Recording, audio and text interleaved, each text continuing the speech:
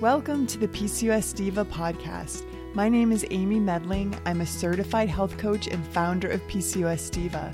My mission is to help women with PCOS find the tools and knowledge they need to take control of their PCOS so they can regain their fertility, femininity, health, and happiness. Today's PCOS Diva podcast is sponsored by the 7-day Discover Your PCOS Diva Jumpstart program. Jumpstart is the place to begin when you're ready to commit to yourself and jump into your healing journey. Learn step by step how diet, lifestyle, and mindset changes can get you on the right path. You'll be thrilled to feel your energy return, brain fog lift, acne begin to clear, and so much more. Visit PCOSdiva.com/jumpstart for more information and to get started today. If you haven't already, make sure you check out PCOSdiva.com. There I offer tons of great free information about PCOS and how to develop your PCOS diet and lifestyle plan so you can begin to thrive like a PCOS diva. Look for me on iTunes, Facebook, Pinterest, and Instagram as well.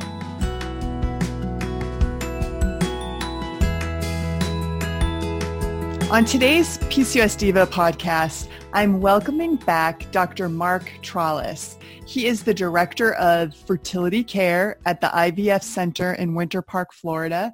He's a double board certified doctor in reproductive endocrinology and fertility, as well as an OBGYN.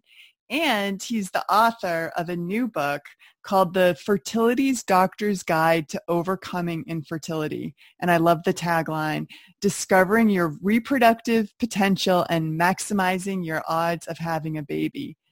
I met Dr. Trollis at a PCOS Challenge Symposium weekend because he spends a lot of time advocating for women with PCOS on a national level, as well as helping them to conceive and have healthy pregnancies. So welcome back on the podcast, Dr. Trollis. Oh, thank you, Amy, and congratulations to you for what you do for this podcast and giving the patients, empowering them with so much information that really helps them along their journey. So kudos to you. Oh, thanks. Well, I absolutely love doing it, and I get to talk to really interesting people like yourself. And we had a great podcast together back podcast episode 118, where we talked about what you need to know about PCOS fertility and pregnancy. And I know you were working on your book at that point. So I'm really pleased to have you back on where we can kind of dig in deeper into your book, which was really excellent. I read it last night, and in addition to being a jazz singer, which I found out from reading your book, and a fantastic reproductive endocrinologist, you're actually a really great writer too. Well, thank you. I appreciate that, Amy. But I remember when I was in college, I was so determined to learn how to write in prose that engaged the audience. And I never forget my professor at Columbia University. I was so stiff in my writing, and she says, you just got to loosen up. You just got to forget the grammar rules. I'm paraphrasing it, but you're too structured. Just let it come out and come from your heart and be passionate about it. So she gave me these essays to just talk about things that were visceral for me, really, very, very, very passionate. And from then on, she changed my ability to write, and I absolutely love writing. Well, you did a great job. You really connected with the reader. And if you are listening and you're beginning your fertility journey or you're in the middle of it, it's really a great reference book to sort of take you through the whole journey. And I highly recommend it after reading it. And we're going to touch on some of the chapters and topics in today's podcast. But first, I was hoping that you could share your story, your fertility journey with us, because it's really quite powerful.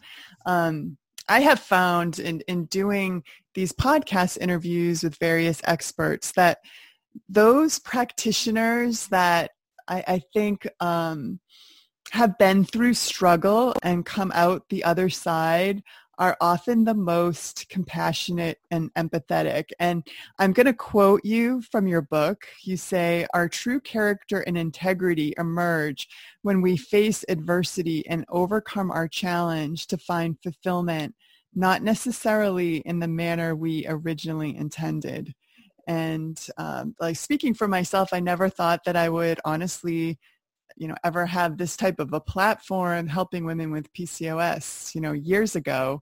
But it was because of my struggle and emerging from it that led me to this work. And you have a similar, I think, story, and that I would love for you to share. Sure. My wife and I was in my OB/GYN residency, and after we had married for a few years, I was in my third year of residency, and we said, "Hey, I think, we think it's time." So she goes off the birth control pill, and it doesn't happen month after month. And, the first few months you sort of say, like everybody, "Oh, okay, it just hasn't happened." And, when you get to after 6 months and then 8 months, you start saying, what's going on here? 12 months was the alarm, of course. Being less than 35, you give it up to a year as long as you're having regular menstrual cycles. And I fell in love with the field of infertility when I was a third-year medical student. During my OB/GYN clerkship rotation, I spent 1 week on infertility, and I said, that was a real aha moment. I said, this is my life now. So fast forward, third year of OB/GYN residency, we're having difficulty conceiving. So my wife gets investigated, evaluated, and I have to do my thing. And essentially everything was good with her. They ended up doing a laparoscopy on her. There's a little bit of endometriosis. I had a little bit of a male factor. We started doing IUI cycles. And, time goes by real fast, and it stops at the same time, if you could even envision that.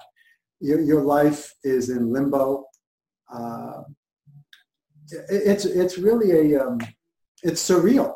And for me, as somebody who loves the field, then to be stricken, and I use that word deliberately because it's a disease, to be stricken with this disease was so ironic and awakening and enlightening for me to be able to completely understand. I loved the field. And then to completely understand every nuance of my patients' feelings, their despair, their frustration, their anger, their regret, their intermarital conflict, or interrelationship conflict. It's such a myriad of emotions. You're really on a roller coaster, and that's a cliche, but it really is every month. So we started doing treatment in New Jersey, then my fellowship in Connecticut, more treatment there. Then we started doing IVF in Connecticut. Then we went to Charlotte, more IVF. And I felt, Amy, I was under Niagara Falls. I was literally suffocating. My wife is a very strong person, and she kept persevering. I wanted to stop. I couldn't take her being uncomfortable in any way. I mean, the surgery, I was a wreck. And it was just a diagnostic surgery. And you really, it doesn't even, you cannot believe that this is your life. So this is it. So then we start getting into birthday party invitations that we skip out on family, birth announcements that are crushing. Everything you all who are listening have felt, I've lived, and have grown to even further appreciate and understand your devastation. I was on medication for palpitations when I was in North Carolina. It was just tremendous stress to have my patients crying all day and my wife crying at night. So eventually we moved to Orlando, had done another IVF cycle. In the middle of this, we have miscarriage. She's admitted for ovarian hyperstimulation syndrome. They take off fluids from her abdomen. Then we come to Orlando, and the last IVF cycle resulted in an ectopic pregnancy, so she has emergency surgery. I had surgery for the male factor. It was just how many times can you say, can you believe this, that this is what's happening? So 10 years, you fast forward 10 years. And you know, Amy, 10 years is a long time. Mm-hmm. And it goes by real fast too. So we resigned and resolved to say, you know, we're going to build our family through adoption. I, as a stubborn Italian from northern New Jersey, was very resistant. I didn't know anybody who was adopted. It wasn't in our family. Our family is a huge family. And I felt initially inappropriately embarrassed. I said, they're going to look at my children as different. They're going to look at me as different. You know, what in the world are we doing? And, you know, I'll tell you, my mom, rest her soul, just, oh God, the way both families treat our children is amazing. Because my children are just so full of love as well. We are just so blessed. I mean, when you adopt, you choose your child. We tell our children they were chosen. They knew they were adopted from the beginning. I mean, when we went to the playground, and my children would find their friends and bring them over to us and say, hey, Daddy, this is my new friend. And then whisper to me, yeah, but he's not adopted. You know, which just said everything in that small little whisper. So I really encourage my patients. Firstly, I say that 10 years is a long time, but I would have waited another 10 years to get these children, okay? But 10 years is too long out of your life. You want to be able to resolve this problem as soon as possible. Unfortunately, it doesn't always happen the way you originally wanted, okay? But I say to my patients, don't let this happen to you. Don't do what I did, because it changes you irrevocably. You're not the same person after 10 years. You know, you're different. I mean, relationship, gets strained. You question your masculinity, you question your femininity, you question your place. I have never forgotten what it was like to have my face pressed up against the windows of families, or looking in the playground from the outside through the fence. I have never forgotten that. And when I'm in social circles and having conversations, and people start talking invariably about children, and one person is not, I change the subject. I don't know about their situation. I don't know if they're infertile or not, but if they're not contributing, that's the first thing I think about. And so, you know, it was an enriching experience. I'm better for it. I've learned to love for the sake of love. I mean, I think adoption is sort of the purest form of love, because there's no biology, you know? And the talent that my children have, I could brag to the end about, because it's not about me. They got their talent because of them. So, you know, it's sort of a funny thing, because you could just keep bragging about how gorgeous your children are, and it has nothing to do with you, you know, so in a sense. So, but that's my journey, and I share a lot of it with my patients, and I indirectly and directly, they find out that I get it. I get where they are. And for a physician who treats his patients with the disease that he had is a very unique but tremendous insight that you gain from feeling that. To this day, I read people and I feel what they feel, and I just think about my wife. I said, this is how she felt when she was talking to her doctor. Or I see the man who can't look at me because his sperm count's abnormal and the head's facing the floor. You know, that devastation. And I take it personal. When I hear fertility doctors treating patients as numbers and impersonal, or there was a dropping the ball, as it were, and not making up for it, I take that personal, because these patients are fragile, devastated, and it's unfair. But I'll say this, and I know you want to get into the emotions of fertility and dealing with stress and so on and so forth, but I really impress upon my patients that you are not defined by your fertility. You're not defined by being able to procreate. That's not a talent. That's not anything that you've done. I mean, it's like bragging that you're right-handed. You know, this is nature's default, right? That we can procreate. In those that have trouble, or anybody, as a matter of fact, you're defined by what type of person you are and how you contribute to this world and make it a better place. And I don't think it's fair for somebody to base their worth, as it were, on their ability to procreate. And that's a hard thing to grasp, because I hear so many things, and I'm sure you have, is that I wanted to be a mother since I was a little girl. Mm-hmm. And I completely get that. And that breaks your heart. Yet there is a lot of opportunity in life to find fulfillment. And if, God forbid, it doesn't happen the way that you originally wanted, there are things that you can do. So that's my advice. Yeah, but and you know, your family is beautiful. I had the opportunity to meet them last September, and you know, you're a blessed man, and the empathy that you have for your patients comes across in this book. And I'm not really sure where to begin. You know, you're talking about a little bit about the emotional toll, and it's not your fault if you're dealing with infertility. So maybe let's start there.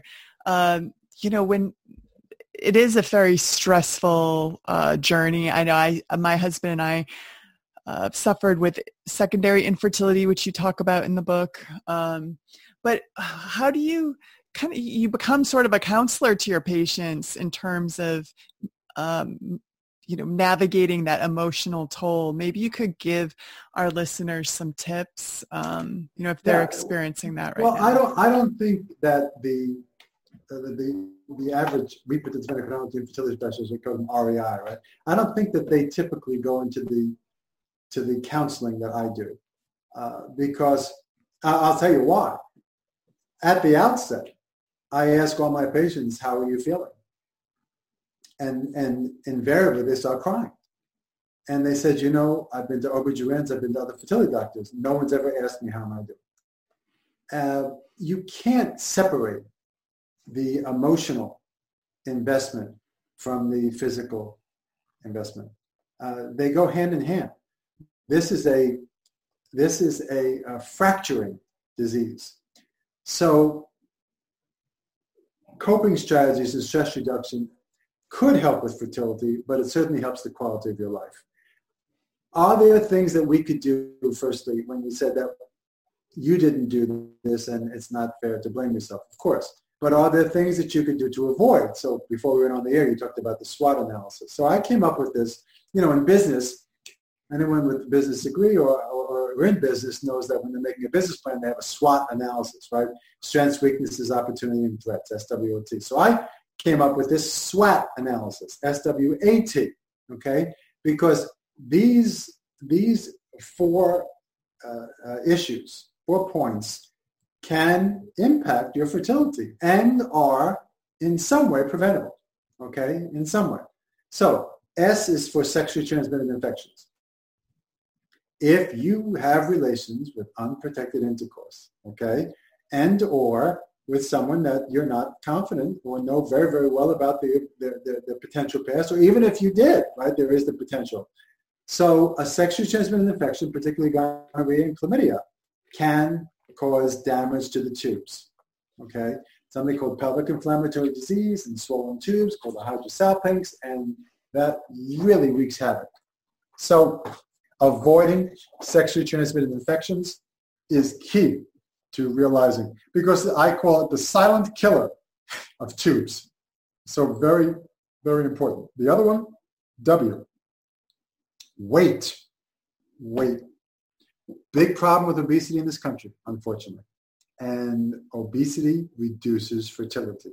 Now, you know, like everything, people would say, well, I know this woman and she was very overweight and she still had a baby. Well, that's like saying, I know this person who smoked and never got lung cancer. It's not 100%, but it doesn't mean it doesn't exist. And if you're coming to see me, we're going to talk about your weight if there's an issue. Why?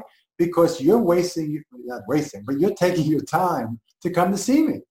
And it's my job to investigate every area that could possibly be contributing to your fertility. Some women who are significantly overweight actually could get pregnant if they lost. So if I can help you get pregnant naturally, you save the money and it's a win-win. Okay? So weight increases miscarriage, reduces fertility up to 25 to 50%, can cause pregnancy complications, hypertension, diabetes, even birth defects. So we got to talk about that, okay? Proper diet and exercise. The Mediterranean diet, fantastic diet, number one. And then do your cardio 5 days a week for 30 minutes. Heart rate up for 30 minutes. You should be sweating after the cardio. And then 2 days cross-training for weights that will reduce insulin resistance. Third is the A, and the A stands for age. And all women know their biologic clock, okay? I just recorded a presentation for a virtual health fair in the UK, and it was all about how many eggs are in my basket, okay? The biologic clock is real, but you know, it's not just for women, okay? So when you're less than 30, your chance of having a pregnancy per month is about 1 in 5. Okay, so 1 in 5 chance on a monthly basis, and after about a year, you're dealing with 90-95%. When you're over 40, your chance on a monthly basis could be in the 5+% range. Okay, that's a significant drop. Okay, miscarriages increase, and you're dealing with a much more difficult time trying to conceive. Okay, so after about a year, in the early 40s, about 50% of patients will have conceived. So it's not over when you're getting older, but it just takes longer, and it's a lower overall success.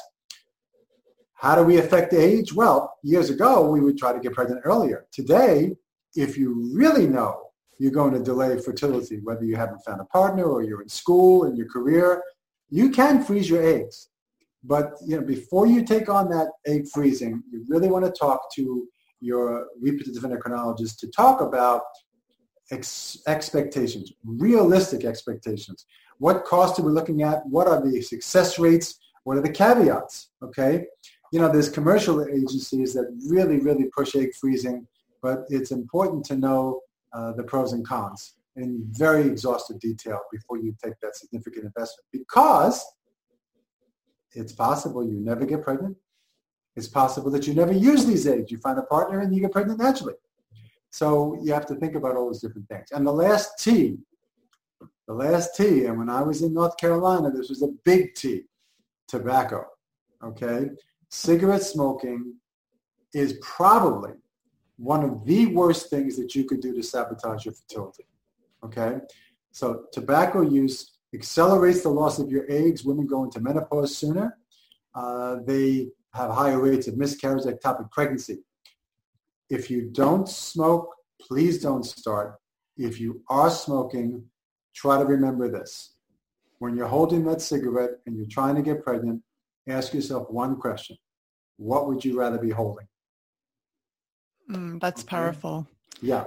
So every time you reach for that. Let me just add one more thing about the men. For years, we thought that a man could procreate without any trouble late in their life, up until late in their life. But we know more recently that men above 40 to 45, somewhere around there, they're going to have declining fertility, increasing rates of miscarriage, preterm labor in the partner, increasing risk of birth defects, and a 4 to 5 fold higher rate of autism and schizophrenia in the offspring. Men are not excused from the biological clock, unfortunately. So that's my SWOT analysis.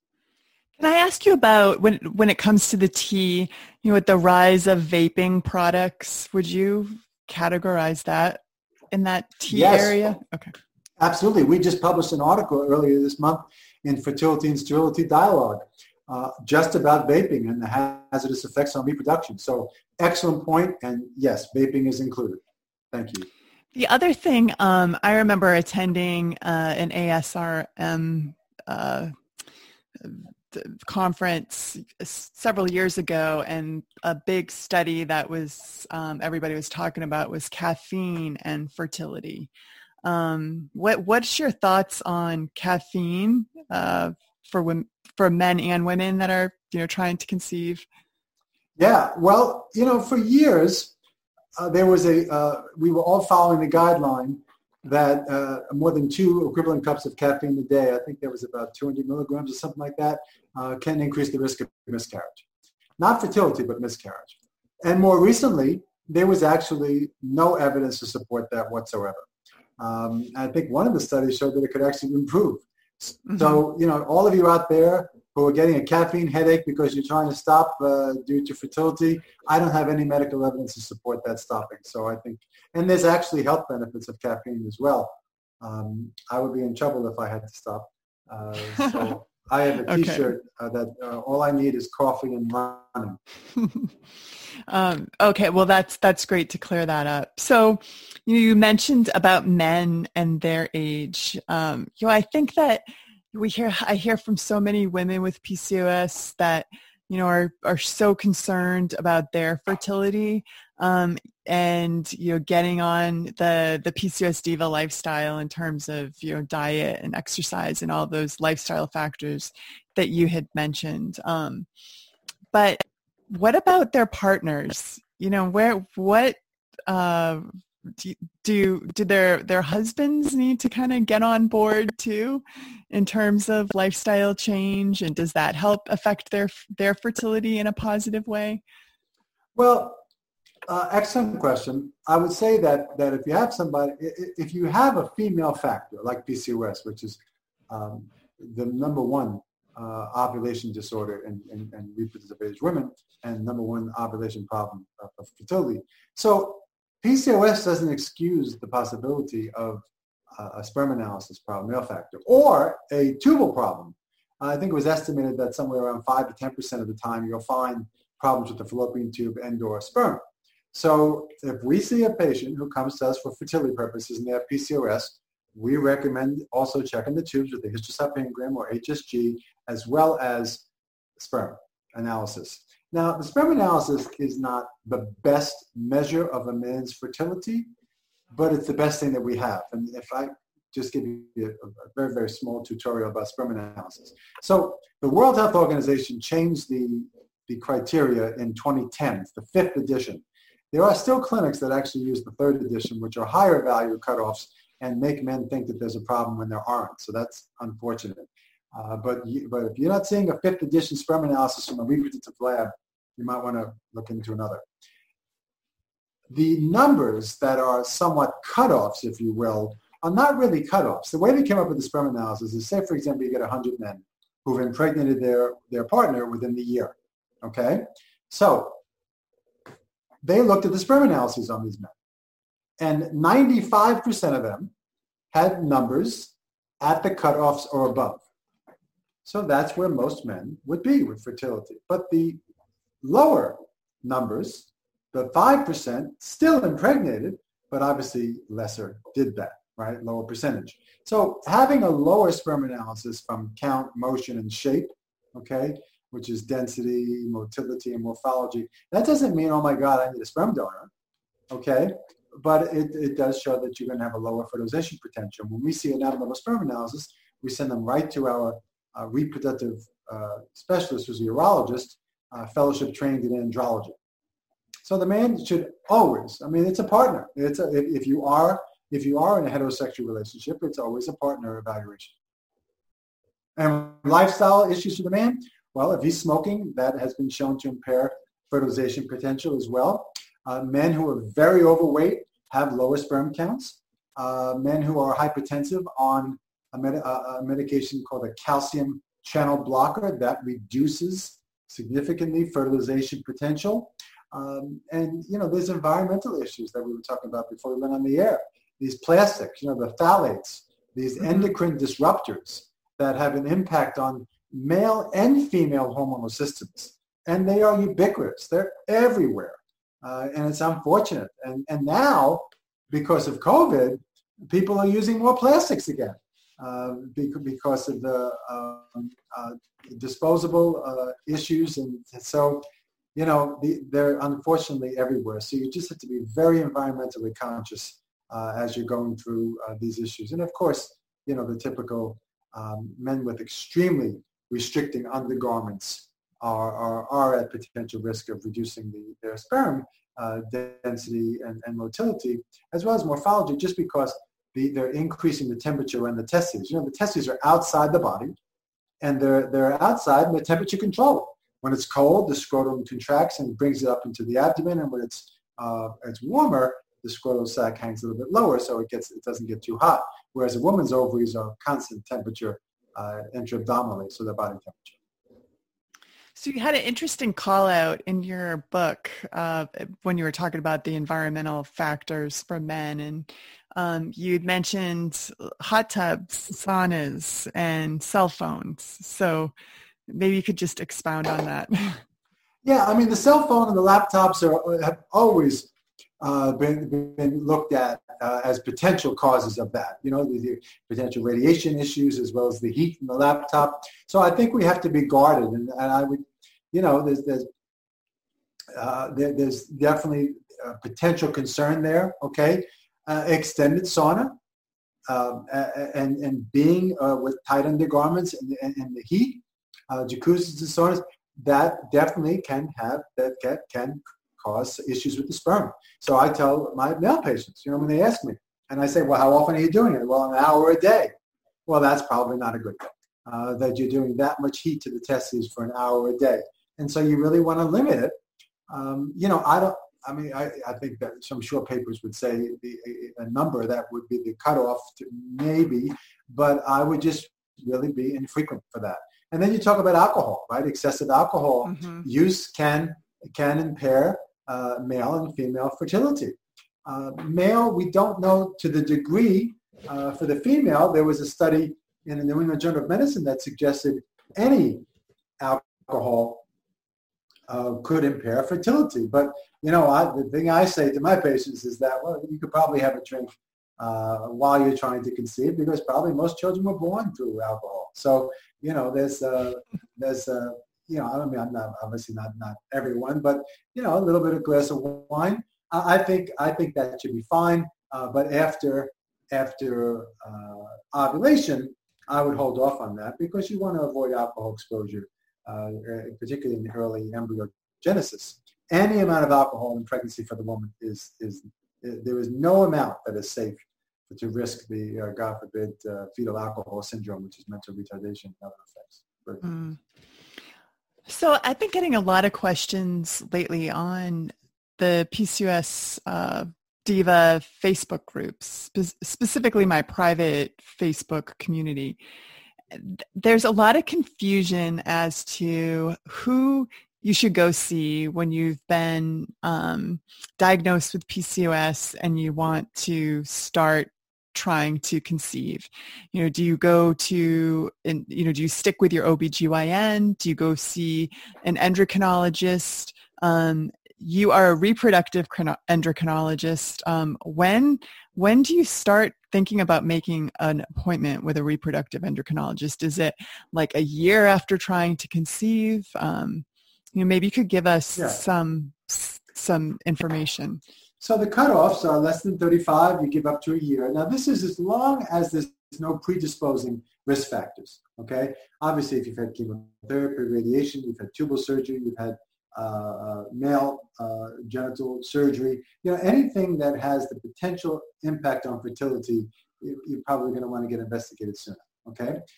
But in general, a woman with regular menstrual cycles and no predisposing risk factors, less than 35, we give it up to a year. 35 to 39, 6 months, and above 39, 3 months. Now, that's not to say that if you keep on going, it's never going to happen, but that's a reasonable guide to warranting an evaluation.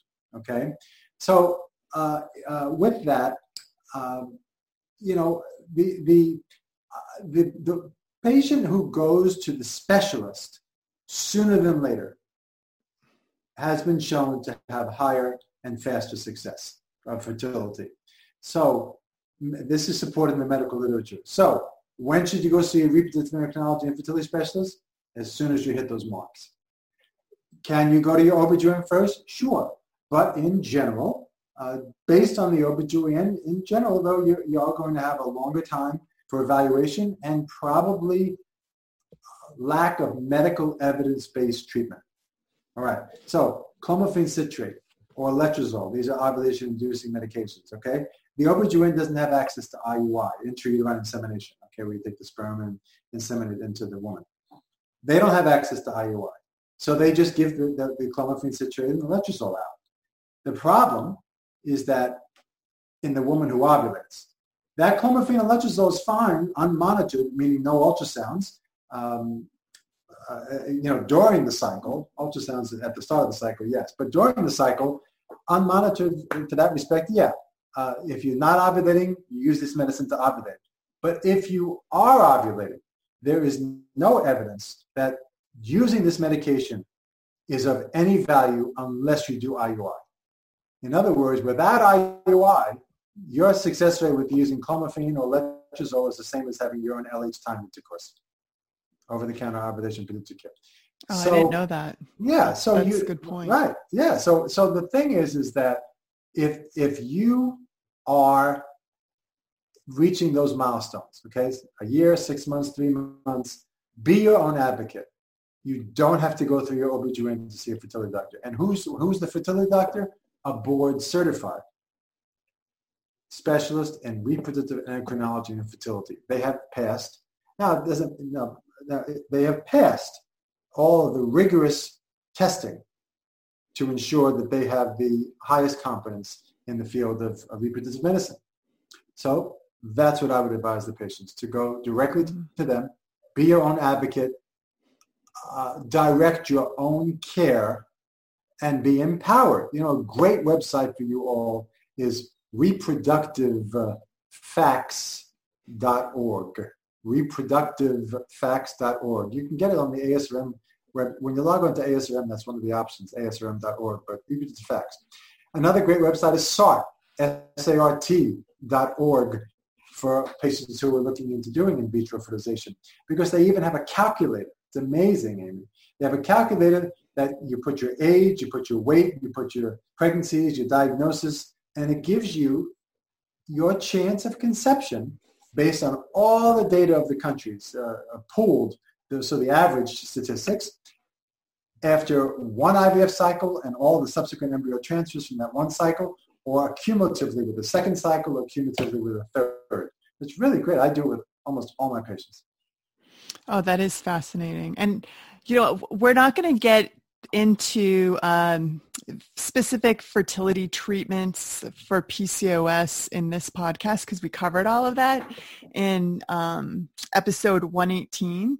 So check that out. But I just wanted to talk a little bit more about your book. And I highly recommend it because you really, if you have questions about IVF, if you're wondering, what type of testing, genetic testing, different types of fertility medications, so that you're just more aware when you go and talk to the doctor that you kind of can speak the same language. I highly recommend this book. The other thing that I really loved about it, and I had no idea that there are so many different financing options for fertility treatments. We know that they're really expensive and insurance doesn't cover them all the time. But you, I think, listed 18 to 20 different options in your book. And maybe you could just kind of give folks an overview of what is available out there.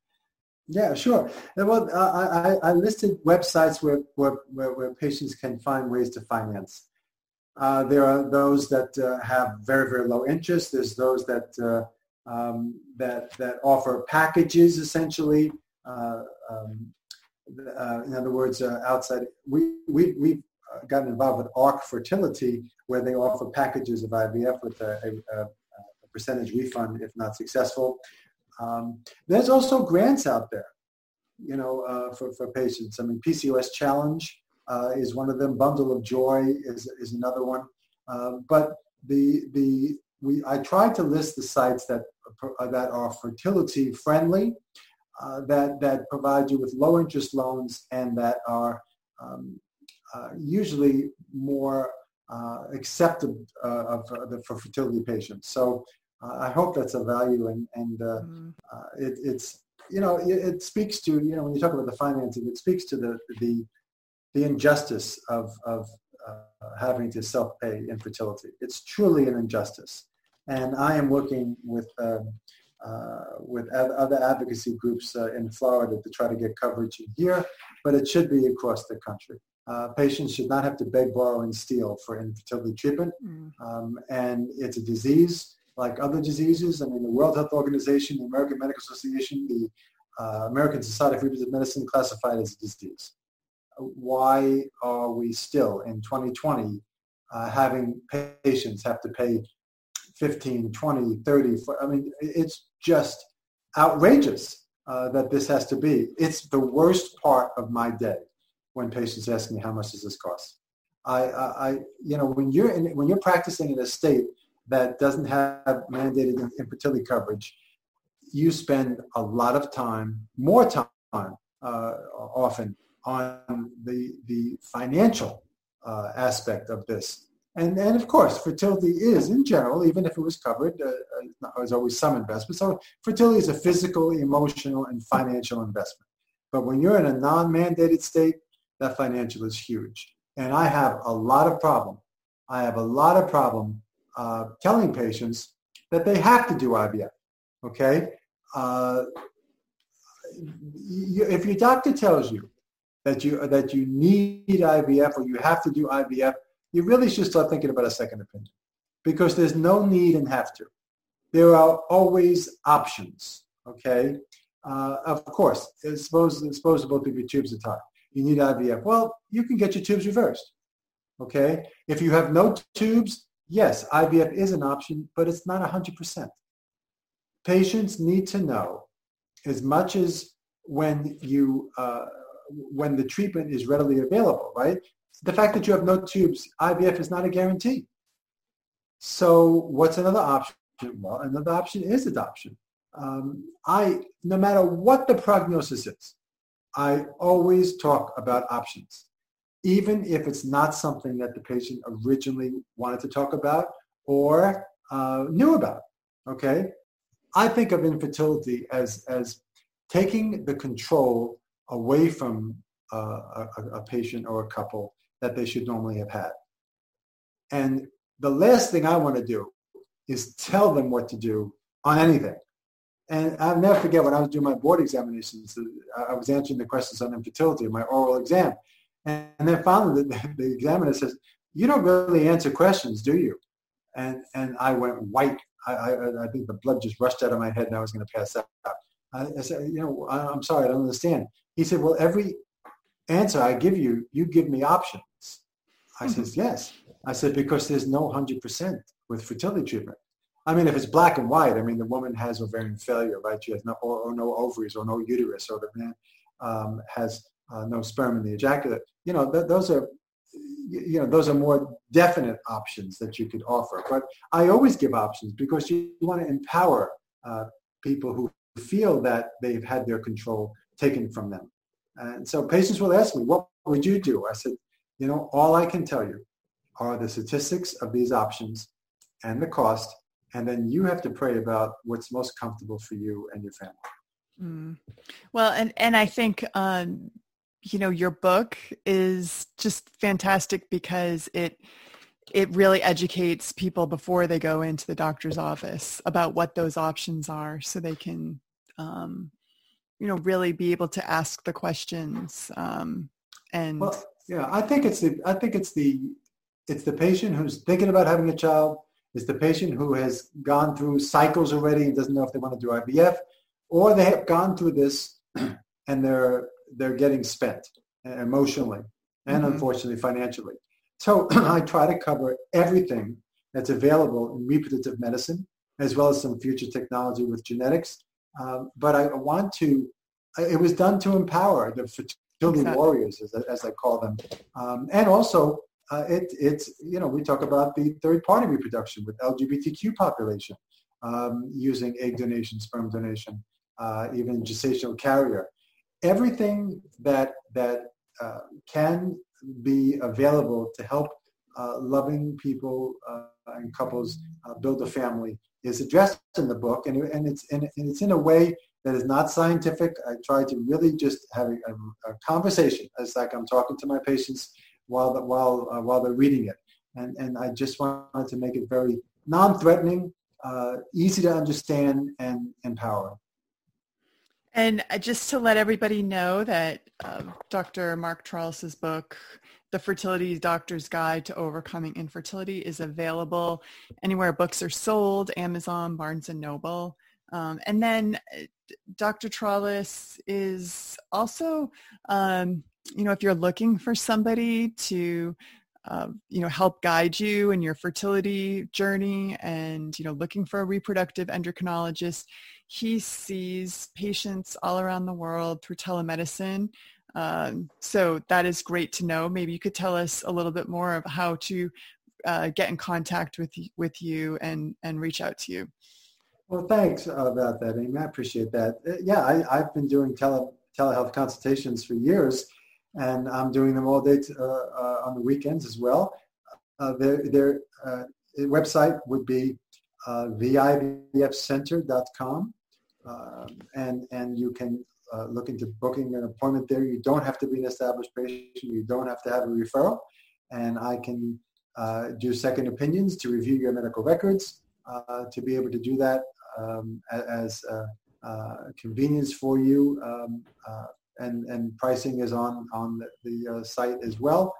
So I just feel that patients need to hear from credible sources about what's going on, and very important caveats that we included in the book is to avoid exploitation.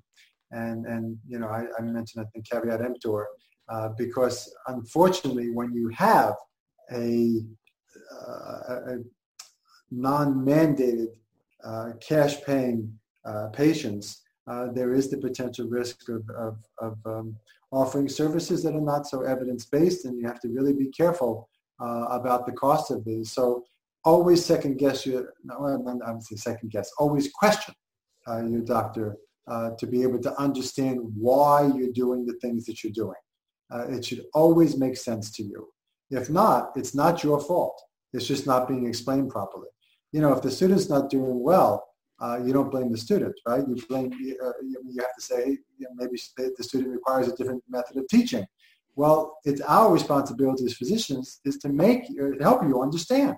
And so if you don't, then question. And if it gets to be difficult for you, then you have to consider another opinion. That's a great point. Well, I hope that everybody learned a little something from Dr. Tralles today. And again, just definitely check out his podcast number 118 for more specific information as it relates to PCOS and fertility. Thank you so much for coming back on to the PCOS Diva podcast. My pleasure, Amy. Anytime you want me and need me, I'm always here. Great. Well, and thank you everyone for listening. I look forward to being with you again soon. Bye-bye.